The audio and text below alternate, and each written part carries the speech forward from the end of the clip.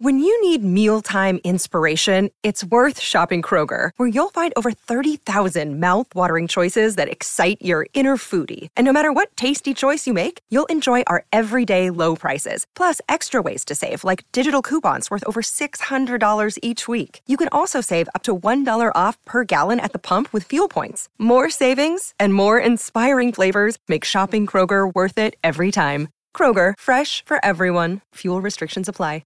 Hello, everybody. This is Marshall Poe. I'm the editor of the New Books Network. NBN listeners like to read books and buy them. So we thought we'd tell you that right now, our friends at Princeton University Press are having a remarkable site-wide sale. You can get 50% off books, including ebooks and audiobooks, with the code 50, F-I-F-T-Y, at checkout until May 31. You can save some real money on Princeton University Press books. I encourage you to go there and check it out. Welcome to the New Books Network. Hello, everybody. Welcome to New Books and Film, a podcast channel of the New Books Network. I'm your host, Dan Moran. I'm thrilled to be here today with Eric G. Wilson. Eric is a professor of English at Wake Forest University in North Carolina. His publications include the books Secret Cinema, Gnostic Vision in Film, and The Strange World of David Lynch. His writing has been featured in Psychology Today, LA Times, the New York Times, and Huffington Post. His most recent book, which we're going to talk about today, is in the BFI Film Classic series. It's a study of John Boorman's 1967 Point Blank. It's a great book about a great film, and the only film in which you get to see Lee Marvin chase Dean Wormer to get closer to Archie Bunker. So I'm very much looking forward to talking about this today. Welcome, Eric. Thank you so much, Dan. I'm thrilled to be here. Looking forward to the conversation. So your book is a tour of the making and the meaning of Point Blank. And perhaps the best compliment I can give you is that I love the movie, read the book, rewatched the movie. It makes you get excited for the movie all over again. And on that note, I want to quote one of your sentences to get your reaction to it. You say, late in the book, that John Boorman's 1967 revenge film is, and this is you quote, it imbues its grim matter with addictive gusto, end quote. Explain that. Yes. So as you know, and as your listeners who've seen the film know, this is not a happy film. This is a film about pain and trauma, and it's violent, and the ending is ambiguous. So why have I seen the film 35 times, if not more? Well, I feel about this film like I feel about certain New Wave films. Think of a film like Truffaut's Jules and Jim, where even though the subject matter of the film is melancholy, disturbing, the filmmaking techniques are so exciting that the films approach what a movement in France in the 1920s called pure cinema, cinema pur. The idea that cinema at its height should transcend dialogue, should transcend narrative. And ultimately, it can work on the level of linear, fragmented images, which are so engrossing and exhilarating that just looking at them gives you a kind of thrill. This is what makes Scorsese's film so interesting. Raging Bull is a hard film to watch, but yet I've watched it almost as many times as I have Point Blank. He's using some of those new wave techniques, the jump cuts, the intercutting, the flashbacks, the fade-ins, really highlighting film as film. This is a camera creating an artificial reality. It's not an effort to achieve mimesis. It's not an effort to show the real world, as it were. It's an effort to show what the camera can do in the hands of a really fantastic director. I would put David Lynch in this category as well. His films are especially disturbing, but he likes to make, and I'm quoting him, what he calls a film, which is not a film about X, Y, or Z, but it's a film about a film. It's a film that is about itself. And so Boorman's use of, again, the flashbacks and the intercutting and the cross-cutting and the vivid interiors and the haunting LA cityscapes, this I find exhilarating to watch. I use the word gusto in a very precise sense. I don't say so in my book. I'm also a British romanticist, and I've read a lot of William Hazlitt. And William Hazlitt says that the best paintings have what he calls gusto. which means when you look at the painting, the skin seems so alive that you wish you could touch it, or the woman that you're in love with, you want to kiss her in the painting. So there's a kind of pulsating quality to the visual that transcends the actual content of what the work of art is about. That's gusto. And Keats was very keen on this idea of gusto as well in his own highly visual poetry. Yeah, absolutely. It's funny you mentioned Raging Bull, another movie I've seen 1,000 times, but it very much like this film, right? Raging Bull is a movie about somebody in pain, but yet you smile very often when you watch it at the audacity of what the director's doing in it. That's right. That's right. It's so that's you get this paradoxical feeling of this film is about how awful life is, but yet you feel like you're on a roller coaster at the same time. So there's something ultimately very affirming, like the films Raging Bull and Point Blank are stylistically affirmative, even if in content they're cynical. Yes, absolutely. Because, Lee Marvin walking down that hallway with his clackety shoes, and then the shoes are on the soundtrack and he walks in. I mean, that is so bold as a move that you can't help but grin, even though what's going on is horrifying.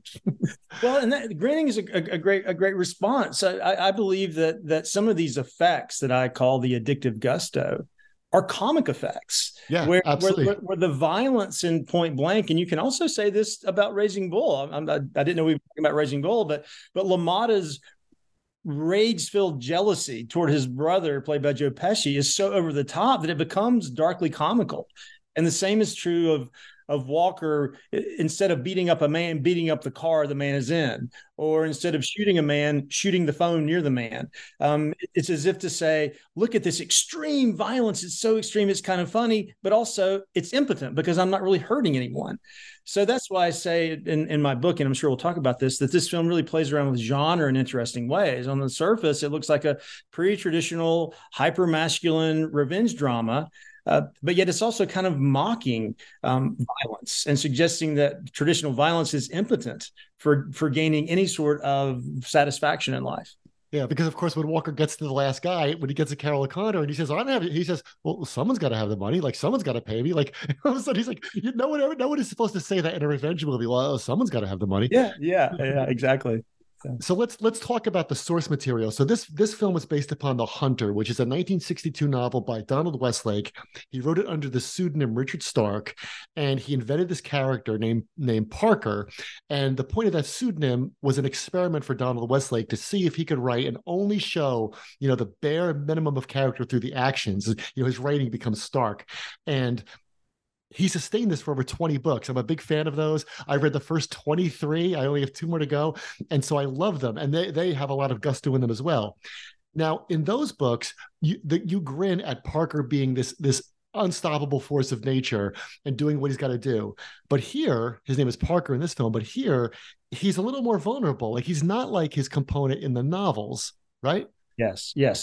So even though the Stark novel, The Hunter, is terse, laconic, elliptical, based on flashback and fragmentation, even though it seems like it would be a perfect model for the kind of film that Boorman actually made, strangely enough, Boorman did not go deeply into that novel in shooting the film. There was a screenplay based on the novel by the Newhouse brothers that both Marvin and Boorman found to be kind of an overly sentimental Raymond Chandler sort of exercise. They felt that the brothers had lost the grit of the novel.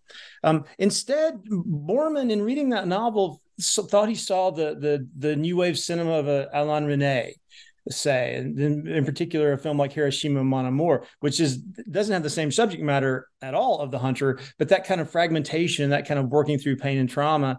And also Harold Pinter came to Boorman's mind as he was reading that novel. So Harold Pinter is really the influence of the terse, understated dialogue in the film, and Resnais, I think, is the muse of the trauma-based fragmentation of the film.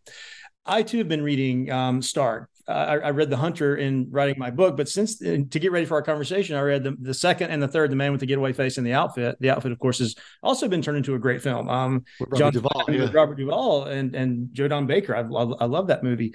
So that's one part of it that Boorman wasn't really working from the novel in particular, though working from sources close to the novel in spirit. But ultimately, what I think differentiates Walker, Marvin's Walker, the version of Stark's Parker, is Marvin's own history.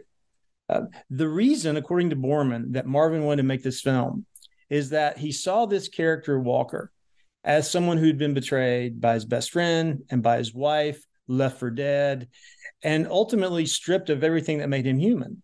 And all he wanted to do was try to recover what he had lost. Erroneously, he thinks that $93,000 that he lost in the heist will make him whole. We'll talk about that later. But Marvin, in reading this script, said, I was in World War II, and I was a Marine, and I was a sniper, and I was in a battle in the Pacific Theater, and my company was wiped out. I was one of 7 out of almost 250 who survived, and I myself was shot. He's telling Boorman all this. I have survivor's guilt. I've killed people. I feel like my humanity has been stripped away by my time as a Marine. And I feel like this character is delving into some of those issues. And I think in playing this character, I myself can sort out some of my own problems. So because of that, Marvin brings, yes, his toughness to the film, but a kind of vulnerability and occasional ambiguity and moments of hesitation, which I think give the film a great frisson. And ultimately, for me, makes Marvin a more interesting, laconic 60s actor, more so than, say, a Steve McQueen and Clint Eastwood. I love those two guys. But I feel like Marvin, if you just, his very kind of soft, puffy, sensual lip suggests a kind of vulnerability. And there's these cold, sort of icicle shard eyes. But then this kind of gray hair, this kind of mix between a young, vibrant man, then kind of an old man. So I feel like there are contradictions in Marvin's presence in this film that make his character deeper and richer than, say, a Bullitt or Harry Callahan. Yeah, absolutely. So the movie, let's go through the movie a little bit. The movie opens in Alcatraz. That's where he gets shot, and we have to piece it together the first time we see the movie about what's going on here, right? But it opens in Alcatraz. But you point out that Walker remains in one kind of prison or another during the film. And Angie Dickinson has that line to him later where she says, you died at Alcatraz that night. So talk about that as an issue of the film. Yeah. So imagistically, Boorman is constantly placing Walker in environments where you see vertical lines. Of course, the opening scene in the prison, you see the shadows of the bars on his face in the cell of Alcatraz. When he finally makes it to his wife's house and she dies by suicide, you see him sitting alone in the room. You see the shutters on either side of him. They look like bars. When he goes in the offices of some of the mobsters for the corporation, the syndicate, the outfit, there are always vertical blinds, it seems. So Boorman's trying to say imagistically that this man is still in Alcatraz. Why? I think Boorman's making an argument about how trauma works. If we are deeply traumatized by something in the past, the challenge is, how can I somehow make the present moment seem significant when really I'm so consumed by this past pain that I'm almost repeating the same action over and over again, because all of my actions are driven by either my desire to overcome this trauma or a more perverse kind of desire to repeat this trauma. So I feel like that's kind of a temporal prison, if you will. Boorman captures the spatialness of the prison by these shots I'm telling you about, the verticalness of the shots. But I think that the endless flashbacks, I mean, even when Walker is making love with Chris, the Angie Dickinson character, he's flashing back to being shot in the prison. And when he's right in the middle of the throes of passion, he sees his dead wife Lynn instead of her. So that, to me, that's a kind of prison, the prison of doing the same thing basically over and over and over again, because you're so consumed by a pain from the past. Yeah, when someone says, "You got to trust me," all of a sudden he flashes back to lying on the floor at the reunion with Mouse. You got to trust me, Walker. You got to trust me. Yeah. It's like an echo chamber. I mean, whenever he hears a line in the narrative, I mean, almost every 5 minutes he's flashing back to some moment from the betrayal. And that's why the beginning is so great, because when it says after the credits come on, you just hear the gunshot, you're so disoriented. But it's Boorman showing you this is what it's like to be this guy and to live with this, right? Yeah. Well, so what's so interesting, just technique wise, about the first 10 minutes, we open the film almost as if we're in an Edgar Allan Poe story. There's this man lying in a dark room, shot, doesn't know who he is. Who am I? Where am I? What's happened? And in the first 10 minutes of the film, we see Borman first through extremely quickly cut fragmentation, showing Walker trying very hard to remember, how did I get here? How did I get here? And then the fragments become longer and slower until finally, 10 minutes in, he realizes, oh, this is how I got here. It's like a man piecing together his own identity by putting the fragments of his consciousness together. So that's one way that Borman rather brilliantly, I think, uses his editing to suggest the kind of move from like total ignorance of self to an emergence of consciousness. But also, I think Borman does something very interesting in terms of what I call trauma time in the film. An example of this is when we see Walker, he comes back to life in the prison cell, and we see him floating into the water off of Alcatraz as if he's going to swim to San Francisco from Alcatraz. Just at that minute, we cut to Walker, older, in a suit on a ship, where a woman's giving the passengers a tour or talking about Alcatraz. So it's like, for someone like Walker, the only events in his life that have any meaning at all are those that fit into his desire to recover his $93,000. Nothing else counts.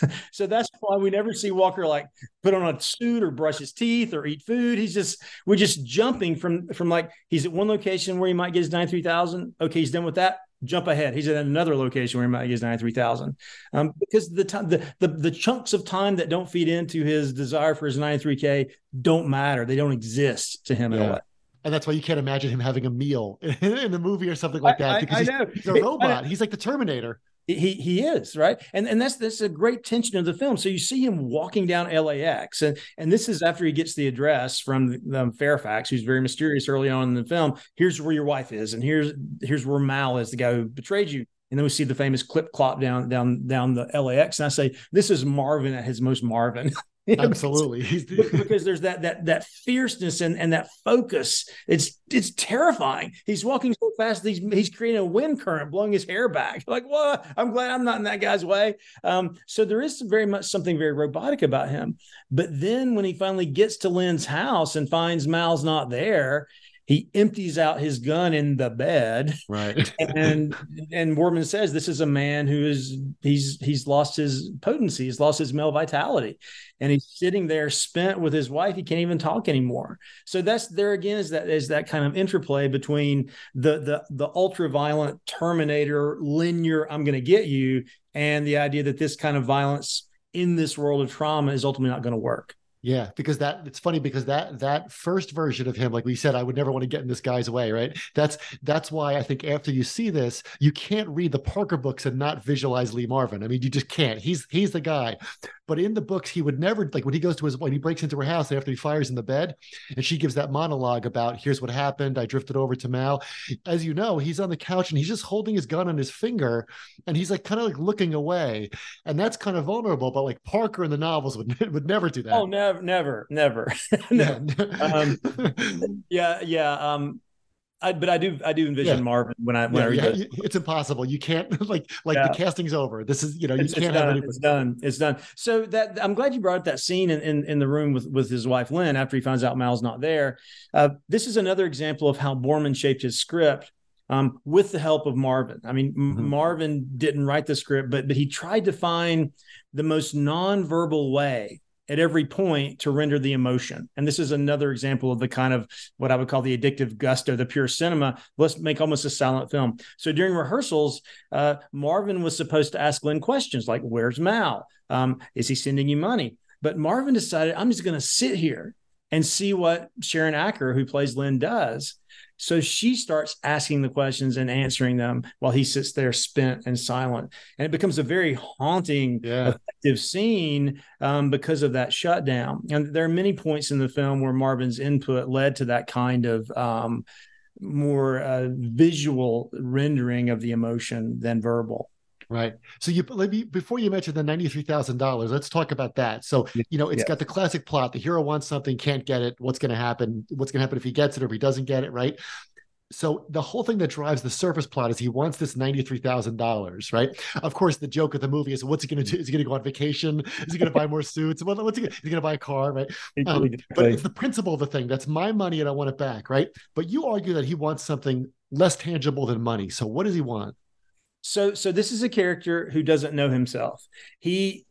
First of all, the $93,000 isn't his. I mean, right, exactly. He and Mal stole it from the corporation. They stole it, and then they were going to split it, and Mal took all of it. And so, for some reason, in Walker's mind, that's his money now. And yeah, he's going up the ranks, saying, "I want my money, I want my money," and he'll kill anyone. Well, he doesn't actually kill anyone in the whole film. He'll rough up anyone that he thinks can get him his money. Of course, he never gets it. I think the irony is that he's fighting this mafia ring, but also defining himself by the same terms that the mafia ring defines its members, meaning that someone like Mal can only get back into the mob if he buys his way back in. So you're only valued in that world. And you might say, just as you're only valued in a kind of capitalist economy, based on your monetary amount. And even though this mafia ring threatened Walker's life, he seems to be thinking, if I can get money, that will make me worthy and whole. So I think that's misguided. I think Boorman knows that's misguided, because the moments when he's like slowing down and not violently questing, like when he hangs out with Angie Dickinson and puts makeup on to cover up a little cut he got in a fight last night, wearing a beautiful goldenrod bathrobe, or when he's like sitting and having coffee with her in this kind of futuristic coffee shop. There are these, or of course when he's making love with her in the Curzon Terrace house near the end. I feel like that's what Walker really wants. I mean, that's where he can find wholeness, is in a romantic relationship with Chris. She's the only one who treats him with any humanity. When he first sees her, she says, "You were always the best thing about Lynn," which just conjures up this Walker we've not seen before. Like, what? You knew Walker before this? Was he funny? Was he interesting? Was he kind? And she kind of tries to pull that out of him. But he's so shut down because of his trauma that it's difficult for him to accept her offer of affection and support. Yeah. Well, let's talk further about that $93,000 and his desire to buy him, because that's what Mal wanted to do, was buy his way back into the organization, right? So there's a moment where Walker tells Brewster, and Brewster's played by Carroll O'Connor, who's so great in this movie. It's so funny in this movie. He's so great, right? He says, I want my $93,000. And Brewster laughs at him and says, we don't have that actual cash. He says, cash? We don't carry that kind of cash. He goes, I have $11 in my pocket. And so you also point out that the organization, which is what they call the criminal enterprise here, it reminds us all of like Sterling Cooper, which is where Don Draper works in Mad Men. There's a great scene where everyone's got the shades of green on in the office building, right? So talk about that, the movie definitely plays with this idea of like corporations and organizations, right? Yeah. It's these are corporatized criminals, where they've removed themselves so much from the mess of breaking the law that they operate like a corporation, and they live in high-rise offices, and they've named their company the Multiplex or something. Right, that's a great name for the company, the Multiplex. I know. So when you walk in to see the mob boss, you hear typewriters clacking and you hear a receptionist answering phones. So I think Boorman's obviously saying, look, this is crime and it's most pernicious because you can't see it. But if criminals can become capitalists, then there's also the suggestion that capitalism might in some ways be criminal. Because I'm not saying this is a Marxist film, but it does suggest that if people are only valued based on their portfolio, then that pretty much reduces everyone to a certain kind of financial unit and dehumanizes them. Now, how does this strike Walker? That scene with Carroll O'Connor is so funny, and O'Connor actually in the first round of shots of that scene was really overpowering the scene. You see Walker's kind of sitting in a couch, slumped over, just kind of taken aback by Carroll O'Connor's comic force. He's so funny, to where Boorman had to do some cuts later on to give Walker more presence in that role. But I feel like this is also another statement on the folly of Walker's quest. By the time we get to Carroll O'Connor's character, Brewster, he's essentially mocking Walker as if like, what? Come on. You want $93,000? This money doesn't exist. It's just some kind of abstract thing. It's not going to make Bitcoin you better, or it's like Bitcoin. It's not better or worse. Like, what are you even doing? And I think it makes the audience kind of laugh at Walker for the first time in a way where he looks kind of foolish in that scene. And so it of course it sets us up for that ending where maybe he is finally offered the money. We don't quite know. And when he is offered it, well, he doesn't even try to take it. We wonder if he himself has come to understand that the money is not really what he needs. Yeah, I totally thought that he felt foolish because that's why he shoots the phone. Yes, that's right. That's right. I think, yeah, that's true. Mm-hmm. What you just said reminded me of about the corporation of criminals and the criminals corporation. You just reminded me, it's the same premise of Glengarry Glen Ross, which is like, you have small crimes going on, but there's also bigger crimes going on in the background. That one is like the other one. And you also made me laugh. I love the line where Carroll O'Connor, before he sees him and he walks by the pool and he says, "It's ice cold, Bill." He asks people to do things. And then, just like every other corporation, like, you complain about the subordinates. They can't even keep the pool at the right temperature. I got to do everything myself. I know, he's so exasperated. Yeah. It's ice cold, Bill. I love the fact that he calls him Bill. That's very funny. Yeah. I think you have to test the pool water before you start doing your nefarious, deals. Exactly. Yeah. So we mentioned this a little bit, but I want to get your take on this. You say the film is expressionistic and it's initially confusing, very much so in the beginning. And I did not know this until I read your book. I thought this was fascinating. You tell the story of Robert O'Brien, who's the president of MGM, thinking that Borman's off-script innovations were insane, to the point where he was actually calling in a psychiatrist. So talk about that moment, and what did he find so bizarre and upsetting about Borman's decisions, which we think are unbelievable. Yeah.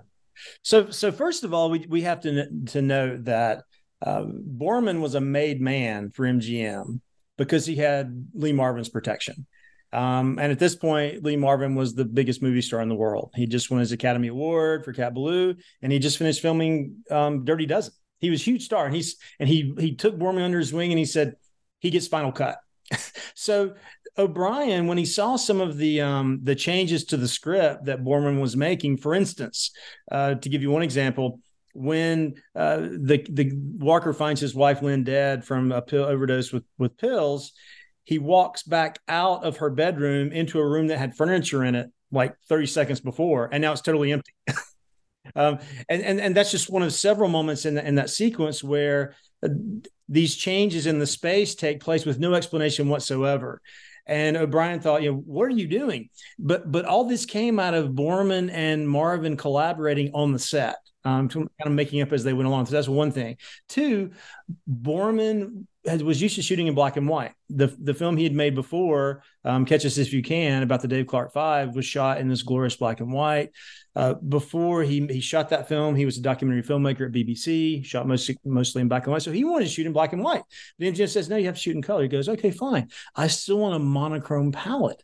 So his idea was that each scene would basically be shot in different shades of one color. So the scene with Lynn early on, everything's a shade of gray. The scene in Carter's office, everything is green. All the different men in the different suits are green. And O'Brien said, you can't do this. Of course, Borman knew that when the film underwent the emulsion, that some greens would be gray, some would be purple, and it actually looks really interesting.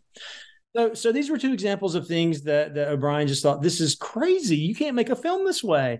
So he wanted to have grounds for firing Borman, but he knew this was tricky business because he had Marvin protecting Borman. So the psychiatrist, that doesn't sound true, I have to tell you. It sounds like something, I don't know, exaggerated a little bit. Right. but I can see for sure that the studio suits said, we got to get this guy out of here. He's ruining our film. And they thought that the whole time. I mean, even through Final Cut, they thought this is a stinker. The organization did not want this guy. The organization did not like it. Yes. Well, what is it? You said O'Brien, he didn't see the gusto. He didn't see the gusto. Yeah, that's right. He definitely didn't see the gusto. Yeah. So let's talk about the ending. You mentioned this before. We think we're in familiar territory, even when we see the poster. We'll talk about the advertising in a few minutes, but you think you know what you're in for, right? Even when I went to see this for the first time, I had read The Hunter, so I thought I knew what I was in for. And the delight of it is that it's kind of The Hunter, but it's kind of not, right? So we think we're in familiar territory, right? Walker's arranges new drops so he can get the money. He finds that he's been used by this other gangster, Fairfax, who the first time you see him, you think he's a cop or something, or he's an undercover or something like that. But no, he's Fairfax, a guy who signs checks, as Carroll O'Connor says, right? He finds out he's been used by this guy to take out the big players in the organization. And you compare this to The Usual Suspects. You compare this to the end of Fight Club. And the audience might be scratching its collective head. Like, the whole movie is, I want this money, I want this money. And we kind of think it's there. We've been suspicious because of what happened at the drain ditch when it was all the paper money, the paper stuff. But he just kind of retreats into the shadows, and you can imagine the original audience going, "What the heck is going on?" So I think it's a great ending. What do you think? I love it. Well, so first of all, yes. I mean, the Fairfax character who shows up early on and is feeding this information. He shows every time Walker faces a member of the organization, Fairfax shows up, and he does look like he's a cop. Borman's likened him to Merlin the magician, someone who's just kind of always magically there. And so all along, Walker is fighting against the organization. He's moving up to the top, and you think he might actually overturn the whole organization and finally get his money. And then at the end, you realize that Fairfax has been using him the whole time, that Fairfax is the head of the organization. He wants all his competition killed or put out of the way, and Walker has allowed that to happen. So it really is like for Usual Suspects, the whole film, you're kind of siding with Chaz Palminteri, his policeman interrogating the Kevin Spacey character, like, wow, he's smart. He's going to figure this out. And then in the film, you realize he just, no, this was the guy you wanted. And this was Kaiser Soze. You just let him go.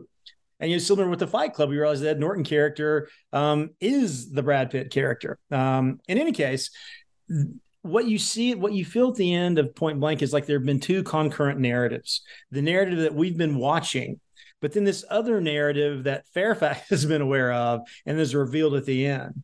And this, of course, is the same moment where Walker realizes this too.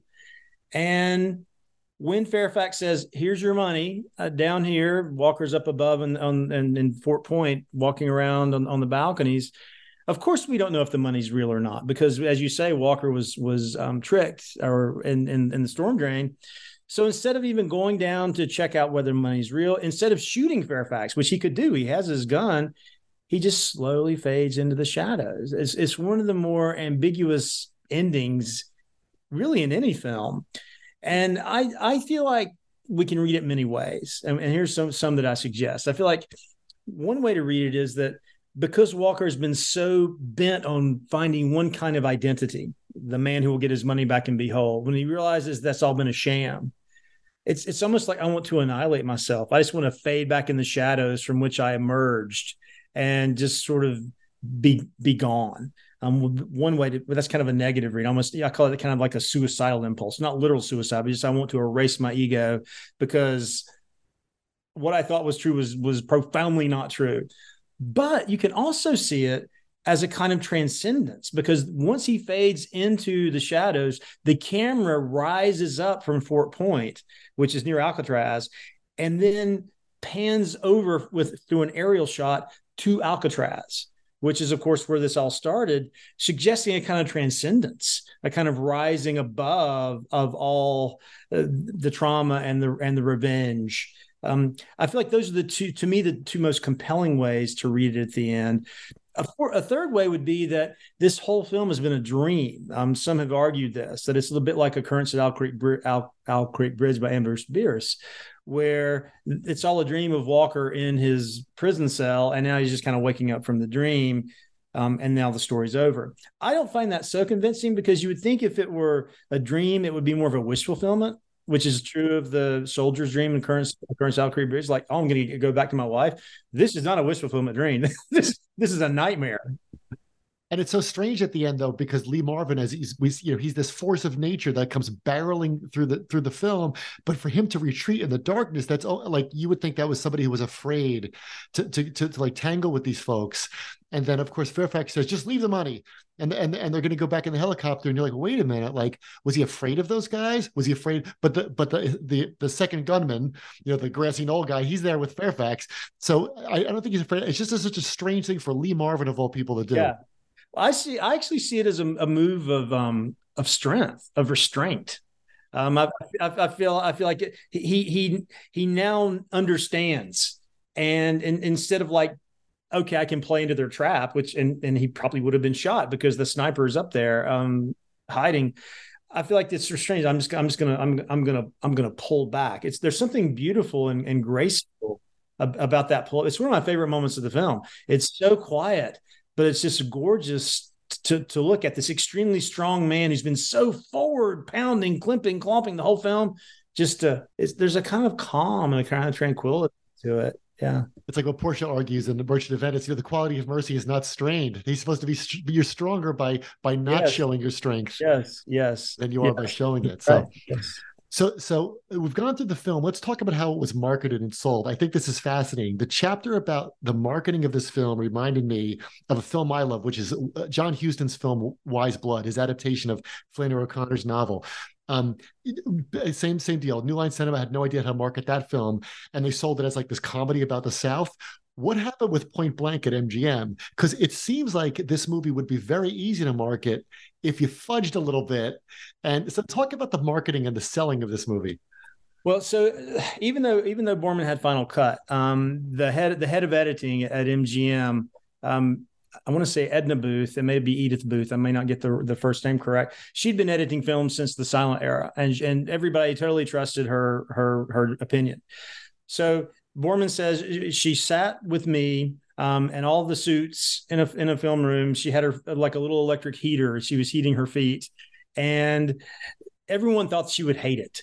And everyone thought that if she came down hard on it, that would yet again give them the option of at least recutting it, because they thought it was going to bomb entirely. But she loved it. She said, you don't change anything about this film if you do it's over my dead body. So basically, Borman got to make the film that he wanted to make. So what did MGM do? MGM thought, all right, what in this film can sell? Well, we got a lot of violence, even though Lee Marvin doesn't actually kill anyone. We can in the trailer, we can show him shooting the phone. And we have, even though there's no real sex, we have scenes between men and women, which seem kind of sexy and also kind of violent. So they really push the sex and sadism angle.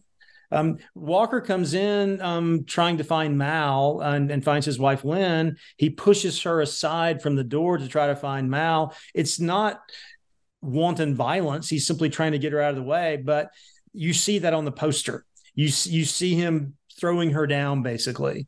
And you see her on the poster lying down, yes, in another scene. So basically, Marvin is cast in the paper and in the paper the posters and in the trailer as a kind of sexual sadist who's out to hurt women and for sexual pleasure. And it's not, the film's not that at all. But that's what the poster is all about, and the trailer is all about that as well. The gap between the publicity and the actual film is wide, as it is for Wise Blood. Yeah. I want to read you what it says on the poster here. This is how it was sold. It says, there are two kinds of people in his uptight world, his victims and his women, and sometimes you can't tell them apart. There you go. There you go. I mean, the last thing the last thing he is an Othello bent on revenge for being cuckolded, or that's not who he is at all. No. I mean, he not in the least. I mean, he wants to. I mean, you get a sense he wants to reconnect with his wife. I mean, when he finds her dead, the way he takes his wedding ring, he's still wearing, and puts it on her finger so gently, it's extremely touching. So no, I mean, the film didn't do that poorly. It made about $9 million, which is not, it wasn't a blockbuster, but we have to remember that Marvin was going up against himself that year because Aldrich's Dirty Dozen was released the same year. And so the Aldrich Marvin beat out the Borman Marvin a little bit. And also that was the year Bonnie and Clyde came out, which took up a lot of cultural space for thinking about violence and sexuality. And the Aldrich, I'm sorry. Go ahead. No, go ahead. As you said, the Aldrich Marvin is the more like that's like the 100 proof Marvin. There's no vulnerability in the Dirty Dozen. Exactly, and that's the great Marvin. Who first comes out, I think maybe in The Professionals. We start getting I'm cynical, I'm sardonic, I'm very good at what I do. I've got a sense of humor. The kind of Hemingway-esque grace under pressure male hero, which he kind of started developing back in the 50s, even, or early 60s, rather, in this TV show called M Squad, where he plays a Chicago policeman. But here he is, as you say, he's kind of that character in Point Blank, but no, I mean, that tough exterior keeps getting compromised. You mentioned that the film grossed about $9 million. How was it critically received, and how was its reputation grown over time, you think? So it its reviews were good to mixed. Like, so for instance, Roger Ebert gave it 3 out of 4 stars. He said, "I love the pulpy elements. Basically, I love the violence. I love the kind of energy of the masculinity." And Bosley Crowther for the New York Times said kind of the same thing. So the early reviews almost all said, "We like the violence. We like the Marvin that we've seen before. But what is this weird fragmentation stuff? What is this weird flashback stuff? This doesn't make sense at all." So almost no critic, First American Run, praised the more experimental parts of the film. Some critics criticized, other critics just said, not really interested. But then what happens is this: the film gets released in France a year later, 1968, and the French critics take the opposite tack, more or less. They start saying, "Oh, this experimental stuff is fantastic. This is amazing." And that's when the film really started getting some pretty serious, critical clout as a work of art and not just a work of pulp. But nonetheless, the film kind of faded out of consciousness until the 80s. When, say, someone like Brian De Palma said, "Oh, one of my guilty pleasures is Point Blank." And then in the early 90s, you have Michael Mann and you have Steven Soderbergh, Quentin Tarantino, all championing this movie and admitting that they're profoundly influenced by this movie. So that's when the movie really started making a comeback. And I think now everyone would consider it a classic. Certainly the British Film Institute does. But it took a long time for the film to get there and a long time for the film to get its audience. Yeah, it's funny you mentioned Steven Soderbergh or Tarantino, but especially Soderbergh. I mean, you watch his movies and Point Blank is the fingerprints are all over him. Like, well, a movie like Out of Sight, where you see where the different flashbacks going on at once and the non-diegetic sound and all those things. I mean, it's right there from Point Blank. Absolutely, and that's true of The Limey too, which is really a British Walker, a remake of Point Blank. Soderbergh does the commentary with Borman on the DVD of Point Blank, and it's really, Soderbergh loves Borman. It's really fascinating. You can learn a lot about both those guys from listening to that commentary. I really highly recommend watching the film with that commentary playing. That's great. So last question, this is one of your favorite movies, one of your pet projects. And when we love movies like this, like love, it can be irrational. We just can't sometimes even articulate 100% why we love this movie, right? We try to share that love with other people. What kind of funny reactions have you gotten from other people? Like, have you ever showed this to students or friends or family and said, "You got to watch this movie"? Because people react in a lot of different ways to movies, right? Can you talk about that? Sure. So I'll just look back and quickly say that I didn't see the film until 2017. I saw it fairly late in life, even though I was a Marvin fan my whole life. My dad was a huge Marvin fan growing up. We'd watch Dirty Dozen all the time. So I came to the film late and fell in love with it for very personal reasons. And so, yes, it's a film that is sacred to my heart. I did show it to a group of students and colleagues just a week ago in relation to my book coming out. And they were good sports. But I really feel like this is the kind of film that on first watch doesn't really pull you in. I feel like you have to work so hard to kind of figure out what's going on from scene to scene to scene that it's hard to get some kind of synoptic sense of the movie. And the emotional power of the film, I think, is kind of tapped down by that because you're working so hard cognitively to understand what the hell's going on. So I'll say that for the most part, with my wife and my good friends, I've shown it to everyone. And I've sat there, you're a little anxious always, having to like it. And I think that I think people have been surprised at how interesting it is. They weren't expecting this. They were expecting a kind of pulpy shoot 'em up.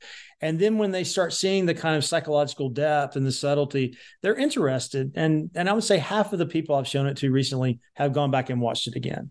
And then they say, "Oh, I get it now." Well, that's a high compliment. Just like that. I think some films are we're like Hiroshima Mon Amour. I mean, some of those great New Wave films are amazing, but for me anyway, the first watch sometimes I don't get hit. I watch it a second or third time. Yeah, the first time I saw it, like I mentioned before, I wanted to see The Hunter, Yeah. And I was like, well, obviously it's going to be Lee Marvin. This is going to be and then I'm like, wait a minute. And it's kind of off-putting. But then when I watch it a few more times, I'm like, oh, this is great. Like, this is great in its own right. Yeah. It doesn't owe anything to the hunter. It's not what that's trying to do. It's just but it takes a couple shots. Yeah. It does. It does. And I encourage your listeners to give it a try. It's a special film. It's a one-of-a-kind film. It's well worth it. Absolutely. So, Eric Wilson, it's been great talking with you today. Point Blank is published by Bloomsbury. It's available wherever books are sold. It's a great book about a great film. It was a great conversation, Eric. Thanks for coming on the show. I had such a good time. I really appreciate your having me on.